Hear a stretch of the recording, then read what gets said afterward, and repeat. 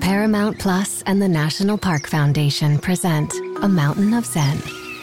Are you still listening? Good. Take a deep breath. You needed a break. This Earth Week, you can live stream 7 national parks for 7 days on Paramount Plus. So, yes, you can literally stream a stream. Paramount Plus, official streaming partner of the National Park Foundation. What's up, everybody? Welcome to Weekend Kickoff for Week 10. Is it Week 10 already of the NFL season? My name is Andrew Spayde, and joining me tonight from a suburb of Pittsburgh. Is that right, Cody? Yeah, about 25 miles north of downtown. So just on the edge of, not have to deal with all the crazy. Yeah. Right, but a little bit, a fair amount of crazy. Yeah. Fair amount of crazy. Yeah. I'm Cody, only 2 hours from Cleveland on the dot. So. Okay. So you know where to go to be safe if you need to be safe. Exactly. I was just laughing at Paul's comment.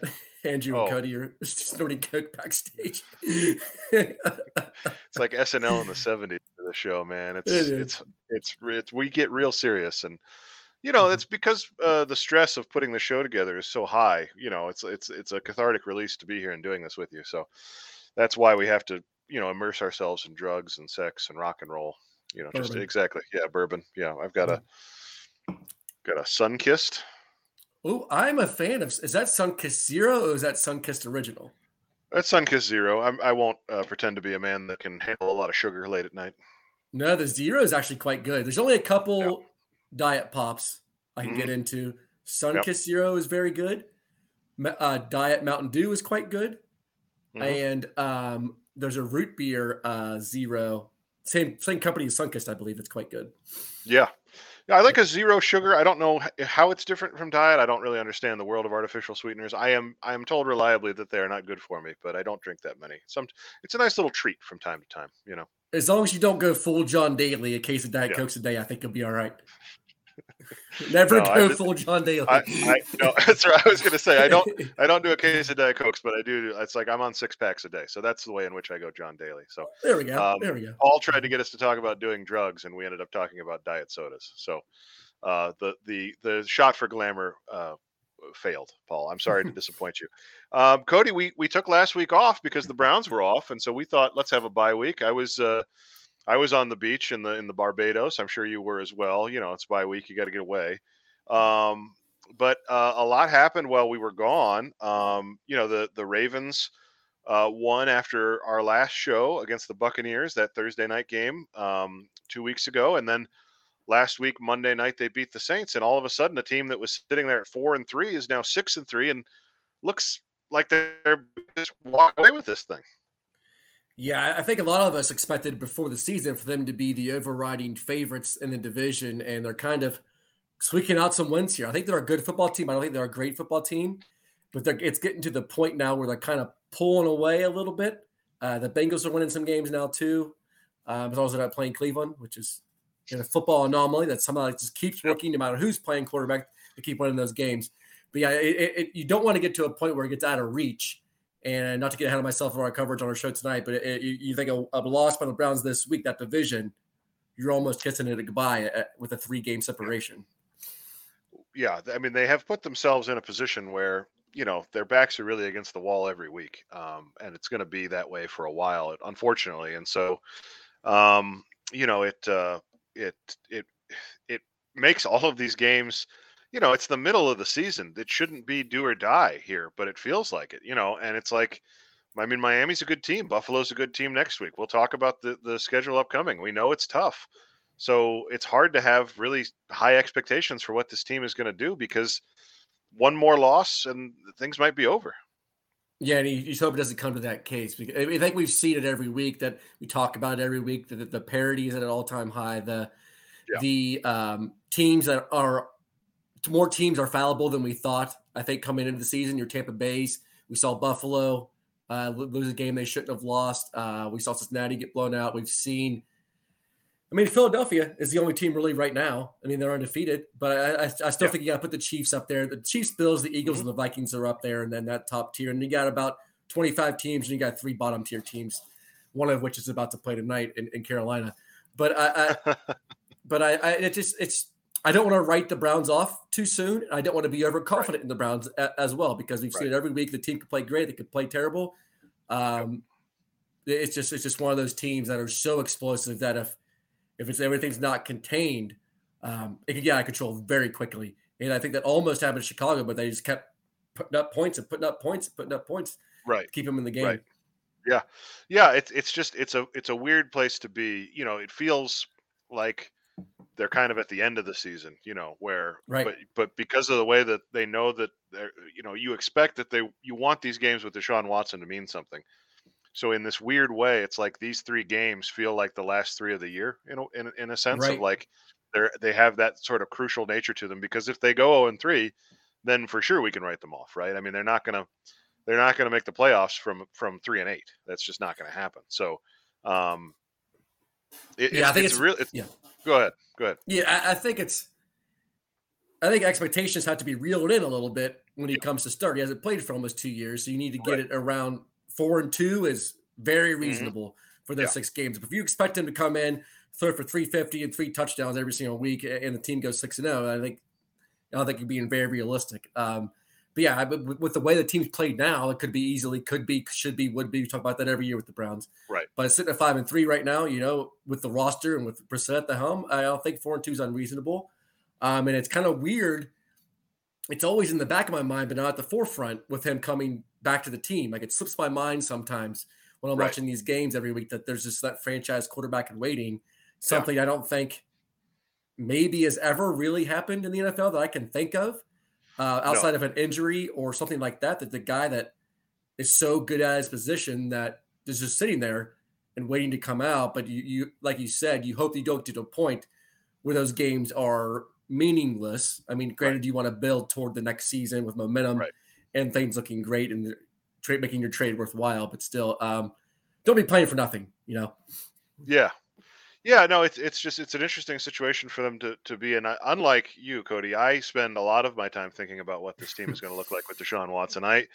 I said this on one of our shows before the break, and I must have just been talking about myself, because I now that the bye week has passed, we've got 3 weeks, until we see him. I mean, it's, today's the 10th of November. It's the 4th of December that he's playing in Houston. It's close. And, I think for me, a lot of it is just what we went through covering the team this offseason, and like, I'm not sitting here saying, woe is me. Like, getting paid to cover the team that you root for is a privilege, and I'm happy to do it. But it was such a rough offseason that it feels, I need to see something to make it feel like it was all worth it. I completely agree. I think Andrew Berry, Kevin Stefanski, and Van Pelt and Haslam would completely agree too. They know going into this, it was a long-term investment without short-term dividends that you're going to have to deal with. You're going to have to deal with the PR backlash. You have to deal with all of it. And I guarantee they sat in those rooms and said, is the juice worth the squeeze with this guy? And we got to figure out if it is. And they made a decision that it was. And the team's been looking for a quarterback since freaking Bernie Kosar, pretty much. Bernie Kosar and Spayde days. Realistically, we're talking about 30, 40 years of the team not having that franchise guy. So they said it was worth it. And let's just hope that pays off greatly for this franchise. Yeah. So that's a little bit of a look at the big picture, where we stand going into week 10. The game coming up, the Browns had their bye week, and we talked before the bye week that it would be a chance for them to get healthy. Most everybody is back at practice. Denzel Ward said publicly today in his press conference he's going to play this Sunday, which, I know there's been some conversation of he wasn't playing that well. We didn't really miss him when he was out, but I'm ready to stop seeing Martin Emerson get picked on every single drive. I think he's done great. Hats off to the rookie, but Denzel Ward has been a Pro Bowler for a reason. He's a good cornerback, and I'm excited to have him back on the field this Sunday, especially against probably the best 1-2 wide receiver group in the NFL. Yeah, I mean, they're setting records left and right, or being close to setting records, it seems like, every week.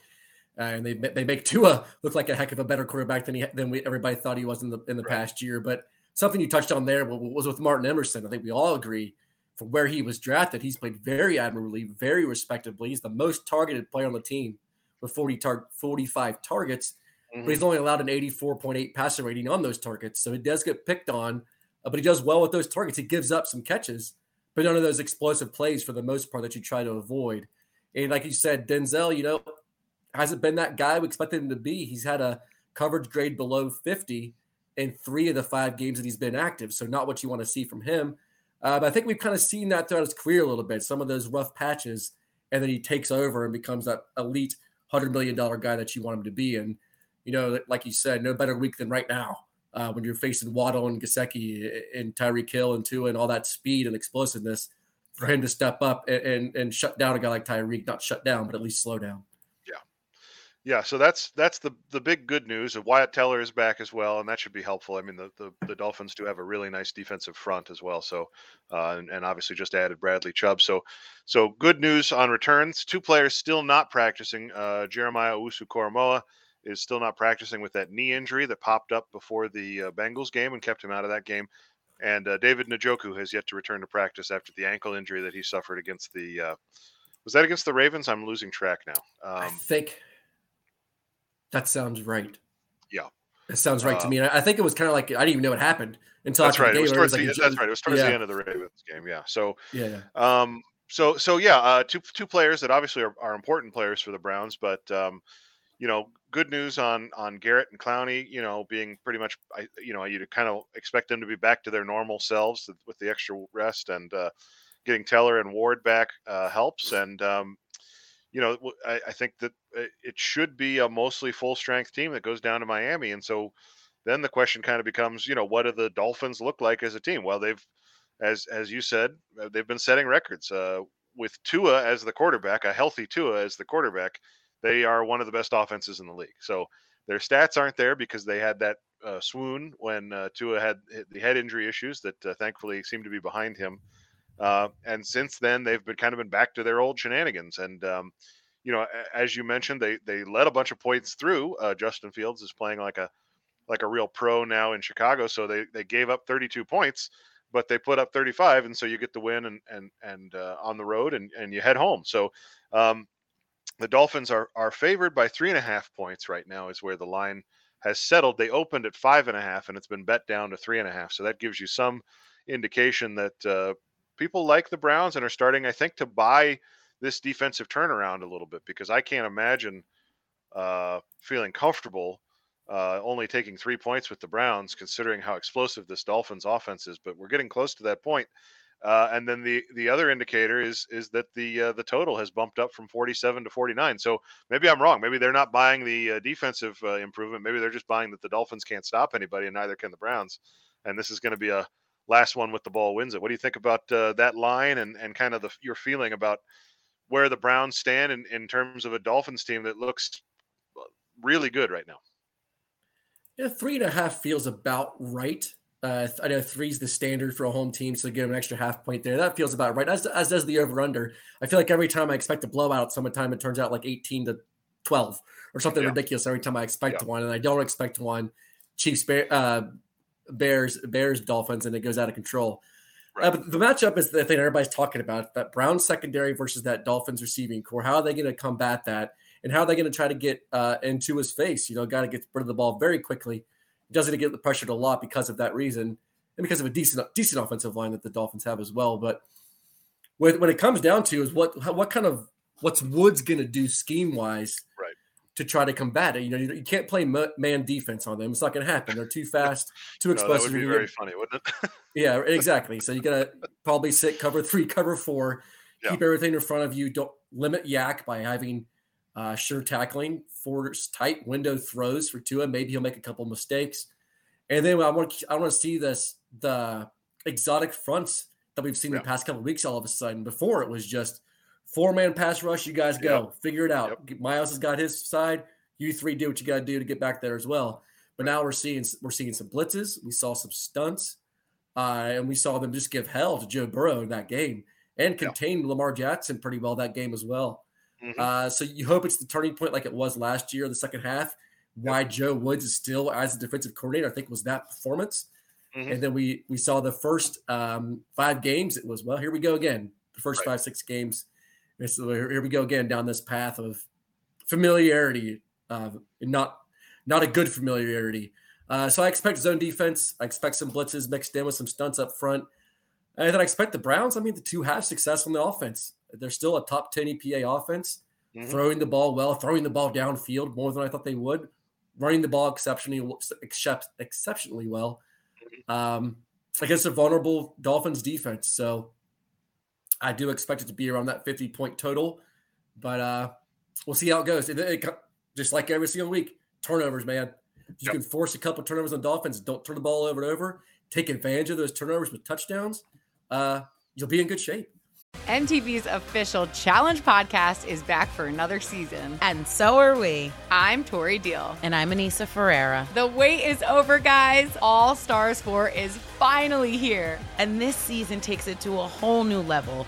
Old school legends, modern power players, and ex-lovers are all competing in Cape Town, South Africa for the prize of $300,000. And we're going to be right here along with you fans, covering every episode on the podcast. Listen to MTV's official Challenge podcast wherever you get your podcasts. Survivor 46 is here, and so is On Fire, the only official Survivor podcast, and we have a twist this season. The winner of Survivor 45, Dee Valladares, will be joining us every week. We're going behind the scenes of the biggest moments, the how and the why things happen, and the strategy and analysis you can only get from someone like me, a Survivor winner. Listen to On Fire, the official Survivor podcast, wherever you get your podcasts. Yeah, well, and it feels like the Dolphins are a team too, where they can be so explosive that you want to really hope that you're able to keep it tight early, so that they can't kind of run away with it. Because we've seen Jacoby Brissett in a catch-up mode is the worst version of Jacoby Brissett, and the Dolphins can get real exotic with their pressure looks as well, which has been a problem for Jacoby this season. And so you kind of hope that they can keep it tight so that Nick Chubb remains an option, and Kareem Hunt, and all of the the sort of longer, more methodical drives that the Browns, when they're winning, that's how they win, is they grind teams down, and it's a recipe that works. So, you'll hope that they keep it tight against a Dolphins team that can put up a lot of points really fast. So that'll be part of it, is how do the teams start? What does the first quarter look like in Miami? Sure. Absolutely. It does. And I know the Dolphins are 28th in EPA per run, so they're not phenomenal with the run, but they went out and they got Jeff Wilson. Yep. That's very efficient. Teams up with Raheem Mostert. It's the old San Francisco guys coming to Miami to make some plays. So I know the Browns have been better against the run recently, not great against the run as well. But you can't exclude that from any type of analysis as well. Even with successful and as much as they want to pass the ball, that still plays a factor as well. And for the Browns, back to the scoring touchdowns thing, it's big in the red zone too. Nobody's taken more trips to the red zone this year than the Browns through 8 games. So you got to turn those into touchdowns. They're 11th in red zone touchdown rate. So turn those appearances into touchdowns, not turnovers on downs, and not field goals, and keep yourself in the game so you can keep doing your game script and your game plan that you want to do. Like you said with Jacoby, it's like he just forgets what he's doing and tries to do too much all of a sudden. He's throwing erratic balls down the field and throwing into tighter windows than he should be, and turnover-worthy type throws. And when you keep it close, he's usually pretty much pulled it together. Yeah. Want to highlight this comment from OG Philly. If the line can get the kind of pressure they did against Cincy, I think that's really the key. And one of the things that I wanted to mention is, from what I understand about the Dolphins, their tackles are okay, but it's that interior that struggles. And of course, Tua has such a quick release that interior pressure, has a better chance of getting home. Tua is not holding the ball long, and he trusts his receivers enough to just kind of chuck it up to them. So, you can't really rely on Miles getting around the corner, taking 2.5+ seconds to get there, because the ball is going to be gone. So I wonder, to your point about these more exotic fronts, do they move Garrett and Clowney inside more to try and get them favorable matchups against a lesser talented interior offensive line for the Dolphins? I could definitely see it. And I also think about a guy like Alex Wright that they've started to use inside a little bit as well. The guy that was thrust into a role he probably shouldn't have been doing it, starting at the edge with the injuries to Jadeveon and Clowney. And I think he is currently the 129th at 130 graded edge. Oof. But I think if you can move him in the interior with Clowney, with Garrett on the other side, and force those interior pressures, like you said, they'd have a little more success. But it's going to be tough Tua gets rid of the ball in 2.6 seconds, which is the 7th fastest average time from snap to throw in the NFL. So we'll have to see where that goes as well. Yeah. Yeah. So, we say it every week, but obviously their ability to get pressure with their front four is a big part of it. And as you mentioned, they've done more exotic things. They've also brought more pressures the last few weeks, which is a real, dangerous proposition against a team that's as explosive as the Dolphins. But, you do want to make Tua feel that pressure for sure, one way or the other. And so how they choose to do that will be a big part of, I think, how the game goes.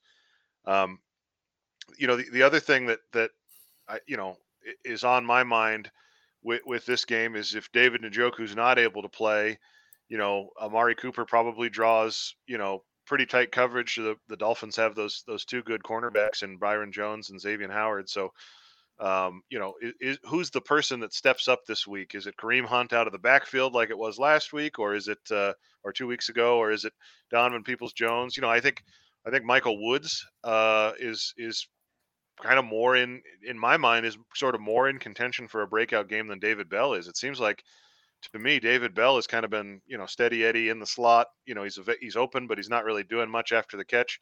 Whereas I think we've mentioned on a few shows that Woods seems to have a little bit of that juice, and so I'm just curious who that receiver is going to be that's going to step up this week and be the target that Brissett can find a lot.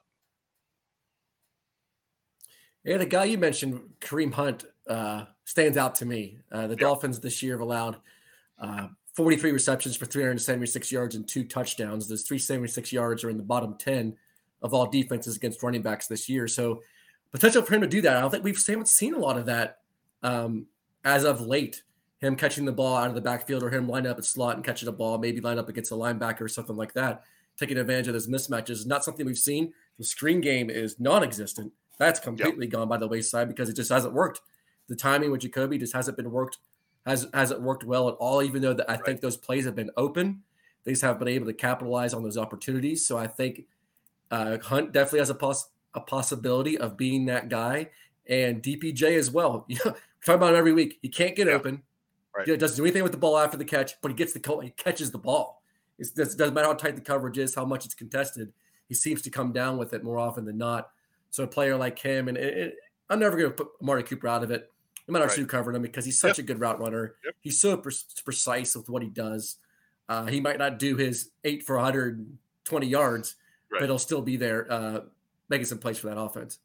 Yeah, I just think it's interesting because it feels more like a game where they're going to have to share it around a little bit. It doesn't feel to me like I don't know a ton about the Dolphins defense, to be perfectly honest, but it doesn't feel to me like they're the type of team that's going to let, one guy kind of get what he got against the Bengals. So I think it'll be interesting to see how they spread it around. Interesting question from Pat Shea.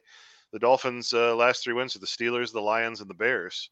Are they as good as people think? Which I think is a fair question. My point of reference for the Dolphins is still that game against Buffalo in Week 3 when everybody was collapsing on the field because of dehydration. It was 100 degrees on the field, but they beat the Bills. And that's a sort of a signature win.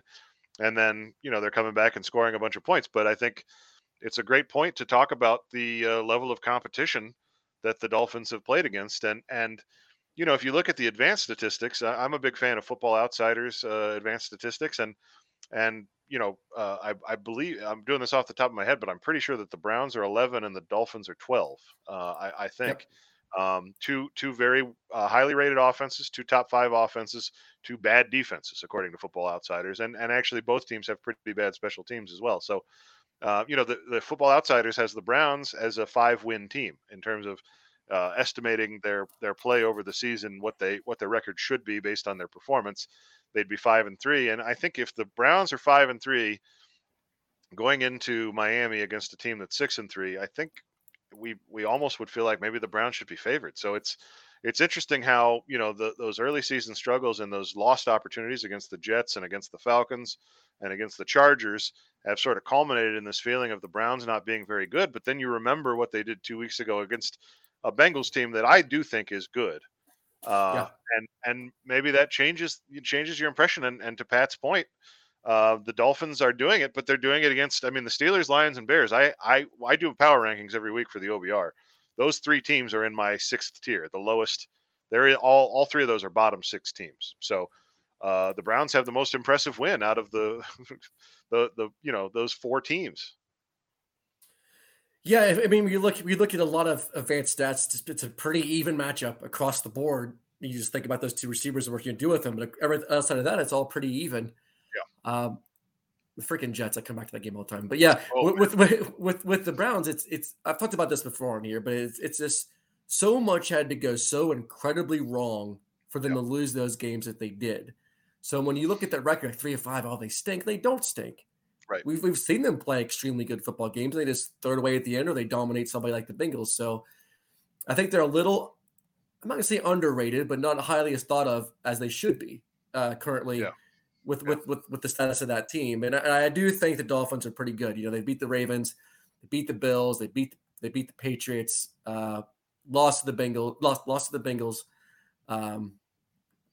lost to the Jets by an incredible amount. As Philly said in chat, those were the 2 free games. So it's interesting. Yeah.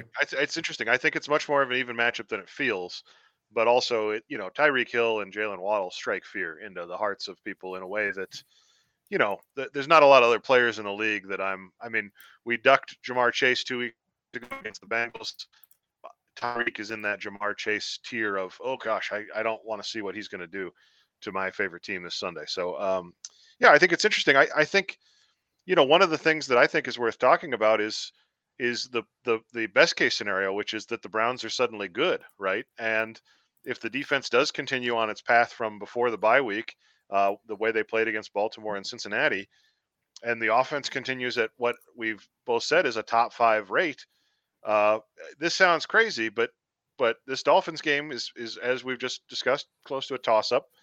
The Bills next week might be without Josh Allen. I think they're being very quiet about his injury status for good reason. But even if he's playing, he's probably going to be a limited version. And we know that the Buccaneers have been disappointing. This is total fantasy land, but I don't think that any of these games feels unwinnable. That's just me, the optimist, the Browns fan that never says die. And I think, imagine for a moment that the Browns are sitting at 6-5 when Deshaun Watson steps onto the field in Houston on December 4th. I said it on Monday with our show with Keith and Fred. If they're 6-5, I have to chug a beer every 15 minutes on our show that week because that was the deal. That's great. We made that deal. if they go 3-0 over these next, well worth it. Well worth it. Set to 6-5. Oh yeah. Well, it'll be must-watch TV too. Before coming into the season, we all said if you just get to 5-6, 5-6, and then you get Watson back, you got a shot to go 9-8. You got a shot to be at 10-7. 9-8, 10-7 this year. The way things have played out in that AFC might get you a wild card berth. You know what I mean? Right. You might sneak in with that record, which would be a phenomenal achievement with playing with how things have flown these first 8 games. Yeah.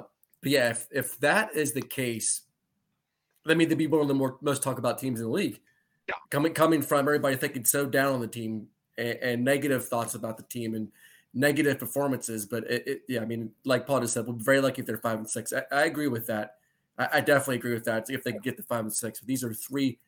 They are winnable. There's not a game I think they can go into this season that's not winnable, in my opinion.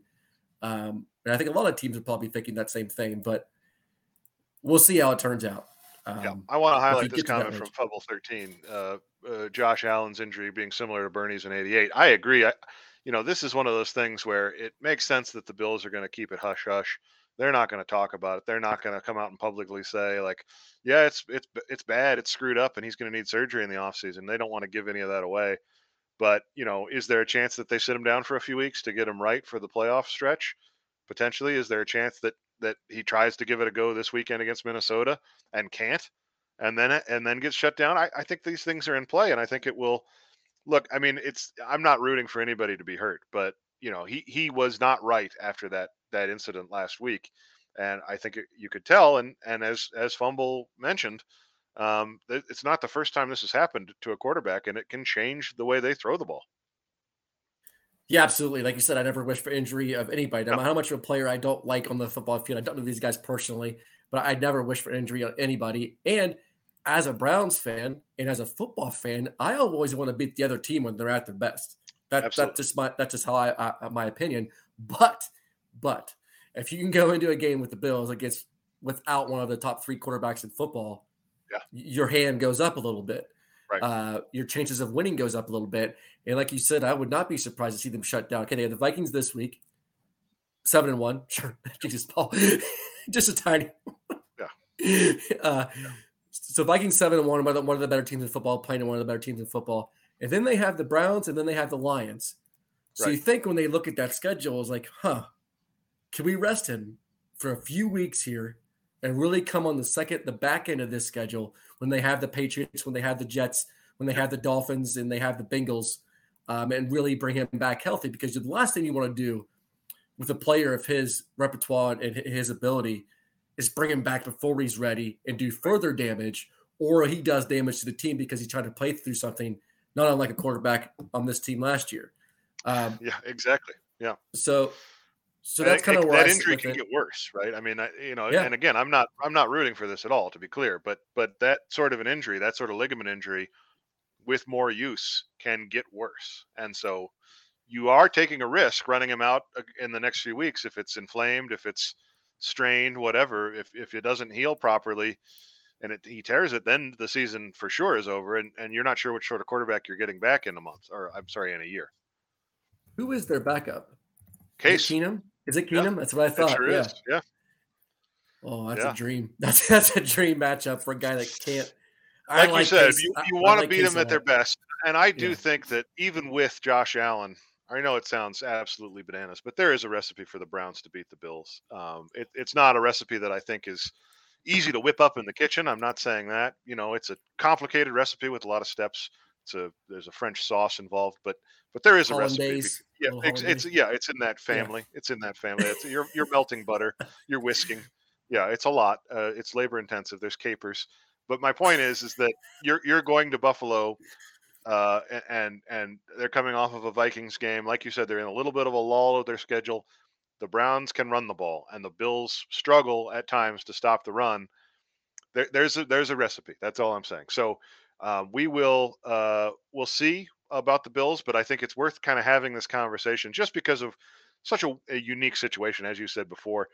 Getting a franchise quarterback back in 3 weeks, knowing that he's coming back in 3 weeks, he's going to be back, and they just have to find a way through these next 3 games. So we talked about Miami a little bit.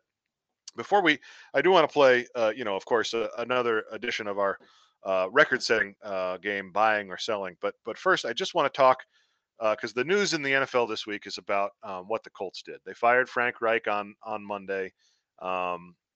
Somewhat unexpectedly, but Jim Irsay is having a moment, let's say. And they unexpectedly later on Monday named Jeff Saturday, who you see there. He's the guy with the beard on the left. They named Jeff Saturday their interim head coach for the rest of the season. And Jeff Saturday was on ESPN air before getting this job. He has no head coaching experience in college or the NFL. He was a head coach at a high school, which nothing against that. It's the same game, right? But it is interesting what has happened in Indianapolis, and it feels to me like watching from a little bit of a distance. This is what it must have been like when the Browns fired Rob Chudzinski after one season. When the Browns let Kyle Shanahan walk out of his contract to go lead one of the best offenses in the NFL in Atlanta. It feels from a distance like a franchise that is absolutely melting down. It's a very Browns move. And not to discount Jeff Saturday, I liked him as an analyst. He was a phenomenal football player. I seem like a really quality guy. You see him in interviews. But to fire Frank Reich, okay, guy's been successful. I think he's 40-33 of his career. Yep. Successful head coach. You have guys that are coordinators that have called plays before. Now let's bypass them. Right. Some other guys that could step up in the role, let's bypass them and let's hire the guy, like you said, who's never put a headset on at the college or NFL level. I get it. He said it. I think he said it in his welcome press conference that he could see himself as a leader and being a leader of men, which is a huge responsibility and a huge part of the job. But you have to oversee everything as the head coach. And I got to see some of those guys have those growing pains where I'm responsible for the offense, the defense, the special teams. I'm responsible for these guys off the field. I'm responsible for that locker room. I'm responsible for aiding the GM and making personnel decisions. Granted, he's an interim guy, so we'll see where that goes, but it's a mind-boggling move. Mind-boggling move of what they did here, and it could very well work out. But I think the deck is stacked heavily against that happening. And you just kind of think where you just toss your hands up and say, I have no idea what's going on. Was this a fake Twitter account that's going on with Twitter Blue right now that announced this? Was this real? Did this really happen? But it did, and we'll see where it goes. They got some players on that roster. Mm-hmm. The Matt Ryan experiment failed. Yep. They got some young guys like the Michael Pittmans of the world, and some Jonathan Taylor hasn't performed to his level. So we'll see how it goes. I mean, all the best of the luck in the world to him, but they're in a Freddie Kitchens type battle right now of that, trying to save that season and save the team going forward. Imagine me struggling to remember Freddie Kitchens when talking about all of the Browns coaching debacles over the past 2 decades. What an embarrassment by me to talk about Rob Trzynski and Mike Pettin letting Kyle Shanahan walk and not mentioning Freddie Kitchens absolutely torpedoing the development of their first overall draft pick. Whoops. It went well for those 8 weeks, though. Weeks 9 through 17 of that season were unbelievable. Yeah, that's why he was running the wing T in 2019. I mean, listen, this is a safe space. I've used this space to trot out some of my pet theories in the past. I have in my possession a barely worn bright orange dog pound hoodie of the exact same type that Freddie Kitchens was famous for wearing on the sideline at the end of that 2018 season. Yes. If anybody wants it, arrange to, put your whatever and we'll figure it out. Reach out. My contact information is on my Twitter account. Reach out. I will send that to whoever wants it because I don't want it anymore. And it kind of bums me out that I bought that. I feel like a little bit of a sucker. So I also have had a Baker Mayfield jersey. But Cody, do you know where that ended up? That is in my closet upstairs. I was actually going to bring that up. You're talking about from our golf outing. That was what I won for being the losing team after Andrew just birdies number 18. Not that it mattered. You guys were stealing strokes left and right. But I got a Baker Mayfield jersey, size XXX. It touches my calves when I put it on. So it's a nice sleep shirt. If I walk around the house, it's more of a gown than a shirt. It's like a moo-moo. It's a moo-moo. I just walk around the house, strut my stuff, and my Baker Mayfield jersey, and feel very proud of our golf outing. You can be honest that you'd never worn it once. That's fine. I just wanted to pass some of my burden on to somebody else, and I did. So mission accomplished. And Paul's got his Mayfield jerseys available. We can turn this, maybe this offseason, that's a good idea. We'll just do a jersey swap show once. We'll just, everybody can jump in here and we'll just, people can send us pictures and we'll put them on the screen and people can bid on, I'm sure there's somebody in this chat that's got something much funnier than a Baker Mayfield jersey, an old Jake Delhomme jersey, perhaps, or help me think here of Spurgeon Wynn. Yeah, Spurgeon Wynn is the one, or like Jeff a Jamal Garcia. Yeah, Jamal Lewis jersey from when he was with the Browns. I mean, he was fine, right? But it's like those jerseys you see out of the front of First Energy Stadium, like over by where Golix used to be on the corner. I think it's West 6th. They have all those jerseys of these old players for like $10. Yep. Of those guys. If you want to stock up on former Browns players that made it a season, I actually have an authentic Trick Richardson jersey upstairs. Do you really? I have a Johnny Manziel jersey, some Tim Couch, Courtney Brown, the whole list. Eric Metcalf was my first one. Yeah. It's my first jersey I've had as a kid. I still have Same here, man. Same here. That's awesome. Yeah. I've got a Billy Manziel t-shirt. We do have to do a swap. We'll do a postseason. I think we should, man. I think we should. I think everybody should. You can put you can throw your size in the chat, and everybody can trade their junk.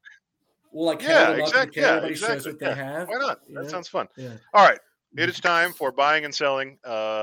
Browns Dolphins edition. And so we're going to start with some big picture questions, and then we'll narrow it down. We talked a lot about what to expect over this next 3-game stretch. And as I always forget to mention it, fumble 13 with Seneca Wallace. That's such a good call. Yeah, that's such a good call. And Warpath has a Lou Groza jersey, which is unbelievable. That's very what nice. is that even made out of? Newspaper? All right. So we talked about we talked about the upcoming 3 games and how crucial they are. They all kind of feel like must wins, and we're sitting here just hoping that the Browns will still be relevant when Deshaun Watson comes back, or at least that's where I'm at. So first, buying and selling, and sound off if you're in chat. If you're buying or selling this idea, here's what I'm trying to sell you or buy. You know what I mean. The Browns are going to win 2 of the next 3 games, buying or selling. I'm going to sell it. I think they get 1. Cody. I know. We just talked about it. It's all 3 are winnable. I'm going to sell it. I'm going to say they go to 4-7 when Watson comes back, and I think the 1 game they win is against the Bucs. Okay, so you've got them dropping 2 in a row to go to 3-7. 3-7, they get to 4-7. Watson comes back and they go 4-2, so they finish 8-9. That's my guess. That would be tough for me. I just after last year, Pat's buying it. Attaboy, Pat. Phillies, depending on Allen. See, I think it's they win this week, and whatever happens in Buffalo happens, and then they win against Tampa Bay. That's how I feel about it. This is the one where coming off the bye week. I think it might have been Pat earlier in the chat that said, if they show up for this one, the Browns show up this, yes. Yeah. If you win this week, you go 4-5, you go on the road and you beat Miami in Miami, a team that people across the league love to talk about. Right. Everything changes. Right. I think because you just beat the hell out of Cincinnati. Yep. You come in, you beat the Dolphins. 4 of these next 5 are on the road, so it's not going to be an easy bout. That's right. If you're sitting at 4-5 with those wins, regardless of what Baltimore's doing, you're feeling really good about yourselves. Yep. And you get that confidence that you need, and you're finding out how to win games, which is a very real thing. So it's huge, and this is the week. I completely agree. I just try to be objective in everything. I just don't see it, unfortunately. I would love to be proven wrong. I don't know how you feel. Well, like I said, I think the path to winning 2 of 3 is this game in Tampa Bay. Maybe that's obvious to say, but if they split the next 2, I obviously am expecting that Josh Allen will play and they'll lose to Buffalo in Buffalo. But I think they've got a puncher's chance this week, just because I think the defense is playing better. I don't think that's a mirage. That Bengals team, we're like, well, maybe it's because Jamar Chase isn't out, and then what did they put on Carolina this past week? I know it's Carolina, but I mean, still, like they were the same terrifying offense that they were the 2 weeks before coming into Cleveland, and when they came into Cleveland, they couldn't move the ball. So long term, it's an immense problem that Joe Woods takes half a season to get his defense together, but this is exactly what happened last year, and so I don't think that there's any reason to doubt, especially after a bye week, that the offense can take. Can stay at that level and answer some of the questions that we have about their pressure issues, and the defense can come up with a plan for these guys that involves clogging up the middle of the field, pressuring Tua with some exotic looks.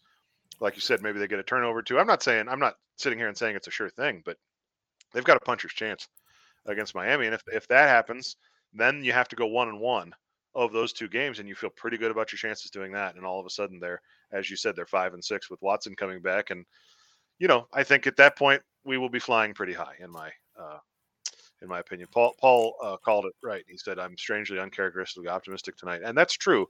But I think that the Bengals game, I followed this team so closely. It felt to me, especially when they came out with 12 men on the field, that first snap, we talked about this last Tuesday. It felt to me like, all right, this is the wheels come off game.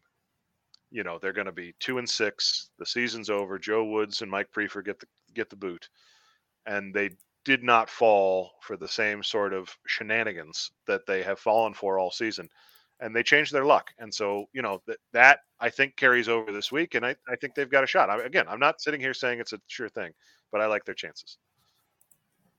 Okay. warpath to beat Miami. They got to keep the ball away from them. I agree. I think if they can play keep away, just run the ball, they can succeed. Pat makes a great point. They played the Ravens well too, just didn't finish. And that's the Patriots game was bad, but they played the Chargers well too. And the Chargers are sitting there. Are they 5-3 or 6-3? Either way, they've got a winning record. Yeah, the Pats game was the only one I think that was ever before they got off the bus or before they got the plane. That game was done. But the other So we've got some optimism here. I feels good. I'm excited to absolutely get my heart ripped out of my chest on Sunday. All right, let's do another buy or sell. Josh Allen will not play next week against Cleveland. Buying or selling? Sell, just because it's Cleveland Browns' luck. All right. Yeah, I think he'll sit this week. I know we just talked about it too. Yep. The potential of playing Case Keenum, the potential of that injury being more serious. That's all there. That's all on the table. But I'll say he sits this week, Minnesota, and he's right just enough to play next week in Buffalo. Also, all right.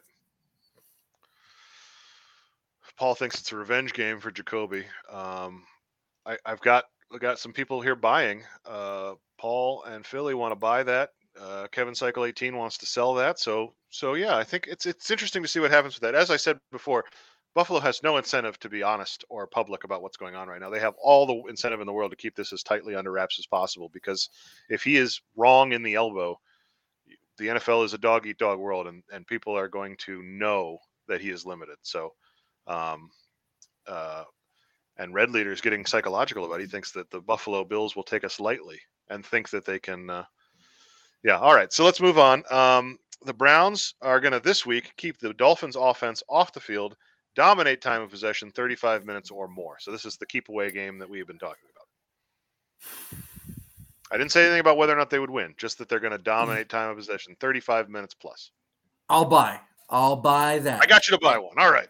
I will buy that because Tua has the second most completions at 20 yards downfield. When they score, I don't think it's going to be these 10, 12 play drives. But I was it the Chargers game where they just completely dominated the time of possession? Yeah. I can't remember exactly which game it was off the top of my head.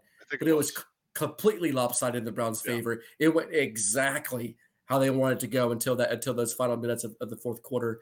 But yeah, I'll buy that. I will buy that the Browns do the grind out approach, or able to get some success on the ground, and they win the time of possession. Yeah, I'll buy. Yeah, and it might not matter, right? As you said, Cody, if the secondary is doing that thing where they're like, hey, you had Tyreek and you didn't, and if they're doing that, it doesn't really matter because Tyreek's in the end zone doing flips and it's 42-17, but the Browns really sat on the ball when they had it. So I wanted to word a few here that didn't necessarily indicate a win. Here's another one, and this one maybe gets closer to it, but the Browns defense will continue its hot streak and hold the Dolphins under 28 points. I have it at 30. Okay. So it's a slight sell. I think it's very possible that they hold 28 or less, but I'll sell, and I'm going to say it's right around 30 for the Dolphins on Sunday. Yeah. I agree with you. I tend to think that it gets to 30. I think that the Browns are going to have to be in the 30s to win this game. But I will say that I was expecting the Bengals-Browns game to be a shootout, and then it was scoreless after a quarter. So, I felt like I was on sort of the right wavelength. I think this is maybe where the optimism was coming from. I felt like I understood where this team was headed and could see them kind of struggling to finish. And I think that, again, the Bengals game was a different type of game. So, I feel like I'm not as tuned in to where this team is, especially after a bye week. So I think it'll be really interesting to see how things start off on Sunday. Okay, the Dolphins. Let me do this one first. The Browns are going to sack Tua at least 3 times. How about that? Gotta sell again. Really? Gotta sell again. Okay, we talked even about after what they did to Joe Burrow. Because of his average time of snap to throw, the 7th fastest. He's been pressured the second fewest times this year. Only second to Tom Brady. Only 22.5% of his dropbacks have been pressured. So I'll sell that just because of that. And then how quick he gets the ball out of his hands. But just like Brady does, snap, throw. I'll sell it. Very well could be wrong. That's where I'm going to go. All right. Okay, last one here. This is an interesting one. The Dolphins are the worst team. Fumble's buying that one, by the way. So Fumble is one of my best customers overall. Um, the Dolphins are they are the worst team in second and fourth and short. I picked that nugget up this week. 2 or less to go, third or fourth down, they're under 50% conversion rate, which is like by 7% the worst in the league. So um, that is a liability. Anytime you're in a tough game, anytime you're in a close game, you're going to have a third and short. Somebody's going to get tackled short of the sticks, and you're going to struggle to pick it up. They struggled to do that against the Bears last week, and they turned it over on downs because they went on third and fourth and short both times, couldn't get it, and the Bears had the ball and a chance to win the game. And so, this is a little wrinkle here, because the Browns have the cheat code that is Jacoby Brissett on third and fourth down. They pick up all of their short yardage situations for the most part, unless they try and run a Kareem Hunt sweep or whatever. But generally speaking, they've been pretty good with that, and the Dolphins have struggled with it. And I think this might be one of those surprise things that shows up. So what I'm the idea I've got here is the Dolphins will fail to convert at least one crucial short yardage play in this game. Yeah, I'll buy that. I'll buy. I love Mike McDaniel, by the way. Not to be rooting for the other team. I love what he does. I love how he presents himself. Cool dude. What he stands for. He's laid back. He's true to himself. Yep. He's a genuine dude, it seems like. Yep. But I think it comes down to one of those red zone, fourth and short type plays. They decide to go for it, and the Browns stop them. I definitely see that type of situation happening with a lack of, well, not a lack of a running game, but just not an overpowering ground game. I definitely see that happening. Going from the fourth, turnover on the downs, and the Browns taking over inside of a red zone for sure. Yeah.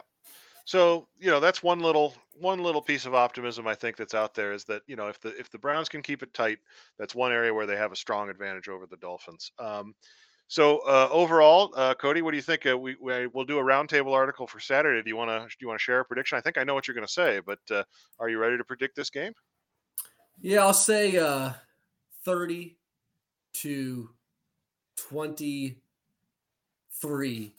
Dolphins victory. All right, that's what I'll go with. I think it's closer than that. I don't think it's a blowout. I think it's a close fourth quarter game, but the Browns just can't come up with that play at the end of the game, like Jacoby's shown he's struggled with this season. So they fall 30-23. All right. I'm going to predict the Browns to win. I think the Browns win like 33-30, something like that. I think it's one of those where there's a lot of scoring and the Browns happen to score last. One of those 3-minute drives that culminates with a field goal being kicked as time expires, something like that. Philly's got a prediction. York redemption. That's right. Philly's got a prediction 34-30 Dolphins. Pat's got a strong Browns win, 30-20. Pat likes the Browns defense. He is convinced. Good boy, Pat. Fumble 13, 31-27 Browns. So we've got some optimism in chat tonight. Paul is just impressed that I picked the Browns to win. He's not going to share his prediction. Red Leader's got the Browns winning 37-34. There we go. Yeah. So, I like the optimism. I appreciate it. We had a good time talking Browns with you tonight. There's a few other good games. The two that jumped out to me, Seattle and Tampa are playing Sunday morning in Germany, which is really interesting. And then we talked about Minnesota Buffalo should be a good game. And then the Steelers are hosting the Saints, which I think won't be a good game, but it's an opportunity to watch the Steelers lose football game. So you got to tune in. Paul's got it 3-2. He's got it as a defensive showdown. Oh boy. Won't even tell us who's winning. So thanks, Paul, for your participation tonight. You checked all the boxes. We appreciate everybody joining us. Thank you for joining us in the chat, yucking it up with us. We had a great time. Thank you to Cody Sweck for drinking an entire glass of bourbon while we talked. It was mixed. It was ginger ale too. Oh, okay. Well, it was half and half. I'm not a complete savage. And thank you to Ian McBride for doing everything behind the scenes and getting us that nice picture of Jeff Saturday. We will be back on Sunday morning or at noon for the pregame for the Miami Dolphins hosting the Cleveland Browns. Until then, thank you for joining us. Check out the website at the OBR, and we will see you on Sunday. Go Browns. Go Browns.